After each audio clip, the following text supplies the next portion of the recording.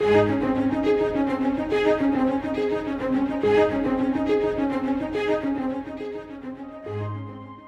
all would like to think that we know where we are going and how to get there. But at every stage in life, we need divine direction. God has promised to guide us if we simply follow. The fifth and final section of Psalms are referred to as Deuteronomy Psalms because they remind us to keep returning to the truth of God's Word. Join us as we study them with Scott Pauley today.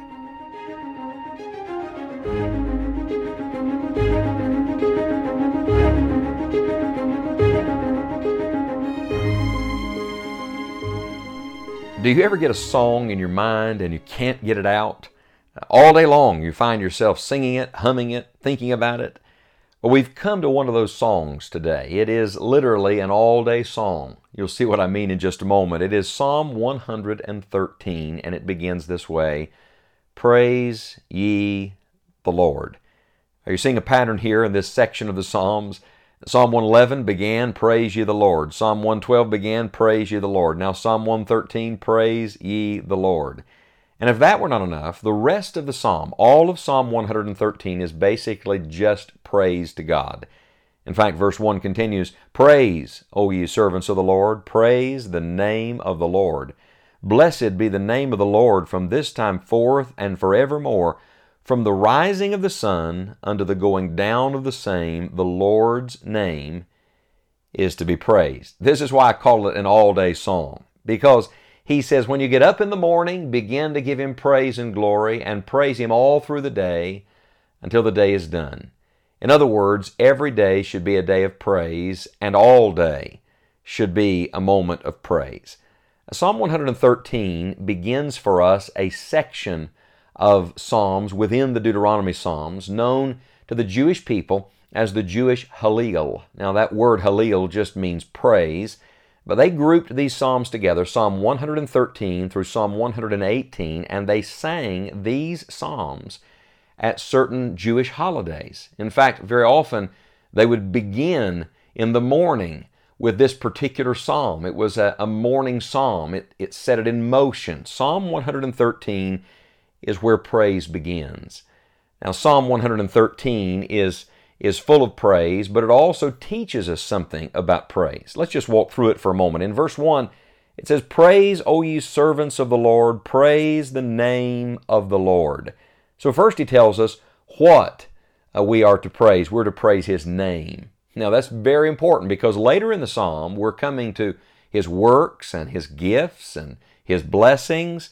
But in reality, what we need to concentrate on is just His good name. What we need to lift up is the good name of our God.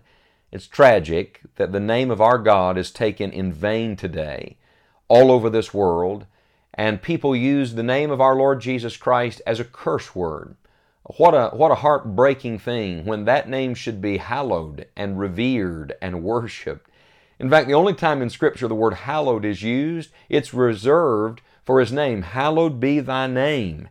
So what are we to praise? We are to praise His name. There is no name like the name of our God. Use it with meaning. Use it with faith. Speak of Him lovingly, adoringly. Speak of Him to others. Give Him praise and glory. Praise the name of the Lord. Then he tells us when to praise. In verse 2, he says, Blessed be the name of the Lord from this time forth and forevermore. So if you look at all of time, the idea is let's start right where we are and let's never stop. I love this thought because this is exactly what's going to happen for us. We're going to live this life on earth, I trust, praising the Lord. And when we leave this world, guess where we're going? We're going to be with God and we're going to praise Him for all eternity. Your eternity is going to be filled with praise. Don't you think your life here ought to be filled with praise? In the previous psalm, we looked at the blessing of God upon man. Remember, blessed is the man. But when you come to Psalm 113, all eyes are on the Lord. Blessed be the name of the Lord. So we're to be a blessing to Him from this time forth and forevermore. And then he gets even more personal. In verse 3, he says, From the rising of the sun unto the going down of the same. So do you see this? Not only for all time, but all through each individual day we are to praise Him. I wonder, during the course of a normal day, an average day, how many times do you stop and just praise the Lord? Certainly we should pause and thank Him for our meals, and I trust you do that. But really, praise ought to infiltrate the entire day. It ought to be a part of all that we do. We should be giving Him glory and praise from the beginning to the end. I must point this out to you before we move on. Did you notice the repetition of the name of the Lord in verse 2 and the name of the Lord in verse 3? Don't miss this. Make much of the name of our God. We praise His name and we praise Him forever. And then He not only tells us what and when, He tells us who it is we're praising. In verse 4, 5, and 6, He describes the Lord. The Lord is high above all nations, and His glory above the heavens. Who is like unto the Lord our God, who dwelleth on high, who humbleth Himself to behold the things that are in heaven and in the earth?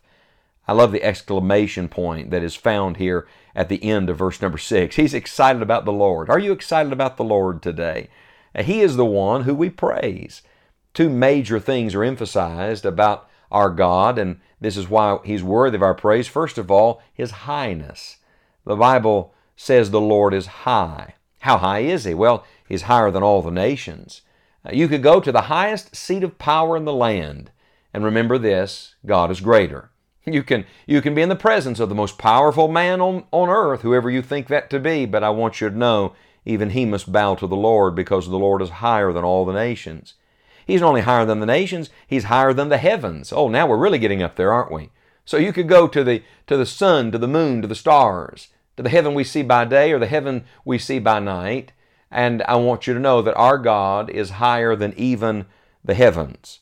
The Bible says in verse number 5, Who is like unto the Lord our God, who dwelleth on high? You see, the greatest heaven is God's heaven. It is the place of His throne, the place where He dwells. So we have His highness, but that's not all. In verse 6, we have His humbleness. He humbleth Himself to behold the things that are in the heaven and in the earth. Isn't this wonderful? God is so big that He fills up eternity, but so personal He comes to live in us. He is so great that you can't imagine Him, and yet He is so loving that He stoops to come to us. He is so big, think of this, so big, He holds the world in the palm of His hand, and yet He is so personal that He would be willing to consider my life and consider your life today. This is who we're praising. And then the psalm ends with why we praise. Why do we praise? Well, let's make a list here. In verse 7, He raiseth up the poor out of the dust, and lifteth the needy out of the dunghill, that He may set him with princes, even with the princes of His people. I love this. God takes the lowest and He sets them up. That's true spiritually, of course. He lifts us out of our sin, out of our self, out of our lostness, and we're seated with Him in heavenly places in Christ Jesus.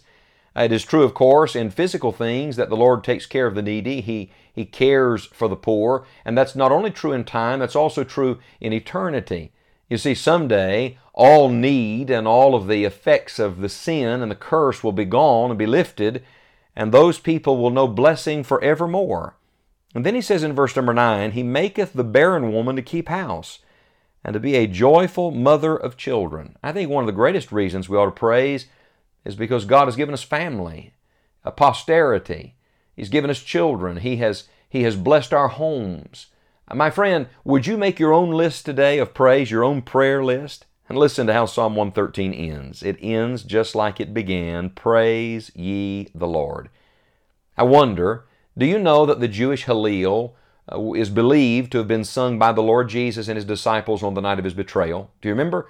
After they had that memorial supper, they sang a hymn and went out. Well, most Bible teachers believe that they sang the Jewish Hallel, which would mean that they sang the words of Psalm 113.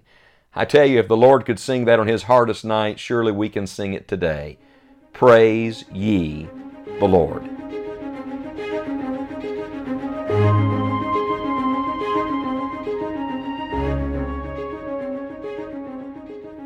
If you have been helped by today's Bible study, we would love to hear from you. You may connect with us or access the archive of all of the Psalm studies online at scottpauley.org. It is our prayer that the Lord will continue to lead your life and that you will continue to follow. This is the only way to enjoy the journey.